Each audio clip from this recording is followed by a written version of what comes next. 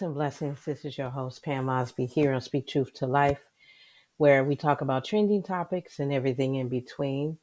So, this episode, I want to call it Swan Song, kind of like to give memory to those who have just passed.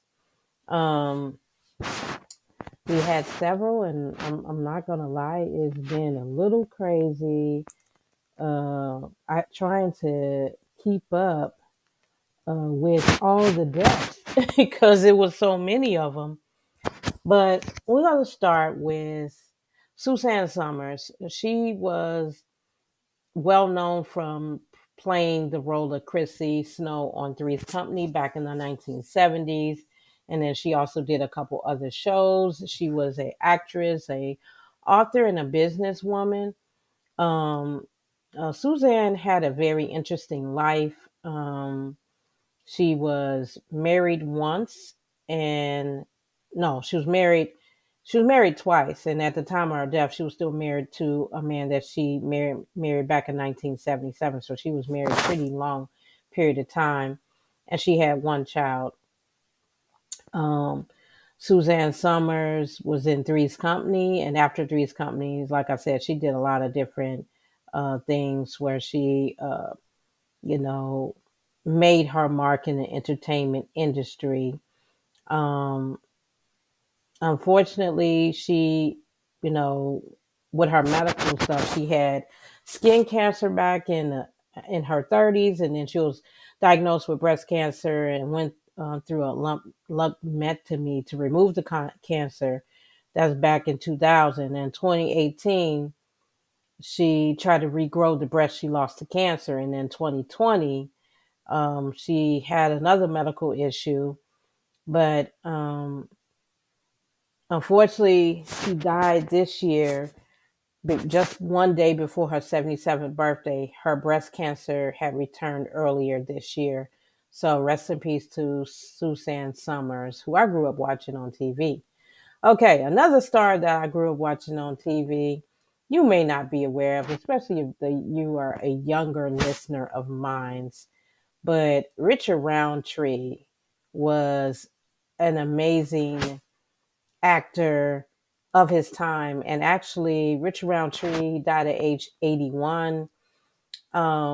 This man did endure a lot of things in his life. He became the first black, I guess, star, back in his time period.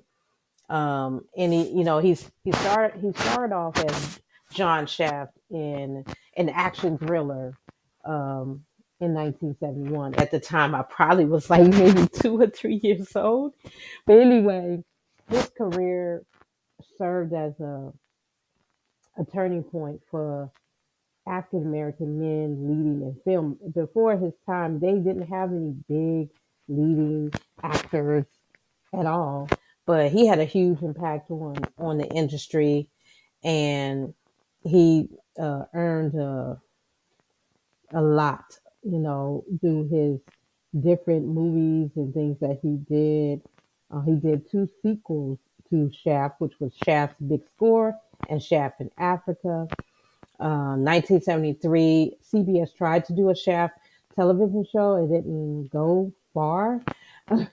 So um, he was born in Rochester, New York, which is something I didn't know, but he um, he had a long career. He also, unfortunately, endured breast cancer during his lifetime. He did recover from breast cancer, but he died due to, I believe, another form of cancer that he was unable to beat.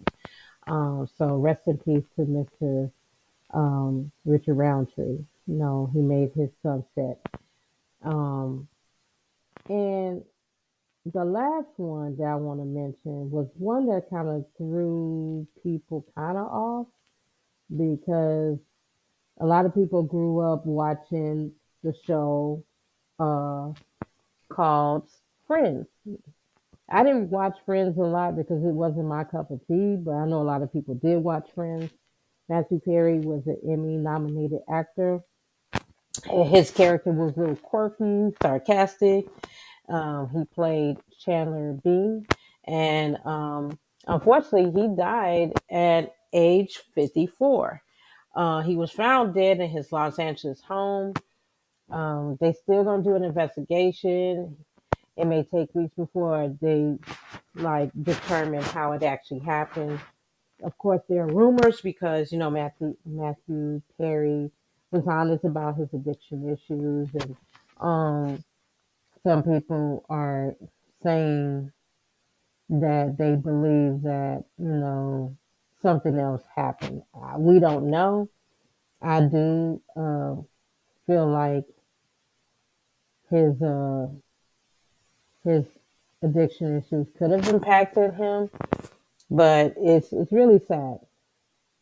Um, he is son of a very famous journalist that's on TV as well. I did not know his father is a journalist, and like I said, Perry had an addiction issue, so I'm not sure if that affected him falling asleep in the jacuzzi where they found his body. But his his he's he's going to be missed by a lot of the fans of that show and a lot of people who came to know him in different type of things. Um, I couldn't count the number of times that I've seen on my timeline that people send out their condolences and all that good stuff. And so I just want to acknowledge that, I know for some people, Matthew Perry was the end of a period, especially, his contribution to entertainment. And all I can say is I hope the best for his family. I know it's not an easy situation. Um, and no matter what information comes out, it's still going to be hurtful, especially for his co-stars who have to be um, devastated. And so, a personal memory, memoir, um, in memory of my music teacher, Lena McLean. Lena McLean was a a wonderful teacher here in Chicago. And she actually helped to shape some of the artists that you listen to and love. She was a teacher at Kenwood Academy, where I went up, going to. Miss McLean was a very strong woman of faith. She was a music teacher, a composer, and she died at age 95. This woman lived to the age of 95, which I thought was amazing. She was beloved mainly because as students, we can go into her and talk to her. And, my mom was working mostly at work all the time. Like that's what she had to. No complaints about that. But while my mom was gone, it was nice that I had adults around me that I can talk to if something happens. And Mrs. McLean helped me to stay on a positive path, even though I would steer off and I might cut a class here and there. I never went and did anything stupid because I was usually running down to the music room to hang with Miss McLean. And that's also where I would run into Mr. R. Kelly, who at the time we just knew as Robert Kelly. He ended up being mentored by Mrs. McGlynn, as well as Jennifer Hudson, Shaka Khan, and a lot of R&B stars. Anyway, Lena McGlynn came to Chicago at the age of 5 to live with her uncle, who is known as the father of gospel music, Mr. Tommy Dorsey. She served as a accompanist to his choir and his church at Pilgrim Baptist Church in Bronxville, which is a part of Chicago, South Side. Um, so she did a lot of great things in her life. In the mid 1950s, she funded her own McLean Opera Company with her husband, Nathaniel McLean. They fronted the McLean Singers, a gospel and ensemble. She wrote music for the Negro Progress Exposition Orchestra. Works with the Atlanta Symphony Orchestra. Um, and like I said, she came to Kenwood Academy, where I graduated from, back in 1966. She was, of course, a strong energy, and you could not just sit down in her class. She's gonna have you thinking. She made you work. She made you come down at the piano. She made you sing, but she made you think more than music. Um, her music program became one of the three Chicago schools chosen for a pilot curriculum for a music major program, and made a part of the regular academic program. And she composed music throughout her teaching career, more than 400 compositions, ranging from classical to gospel arrangements. Um, so I could say is we could say so much about Lena McLin.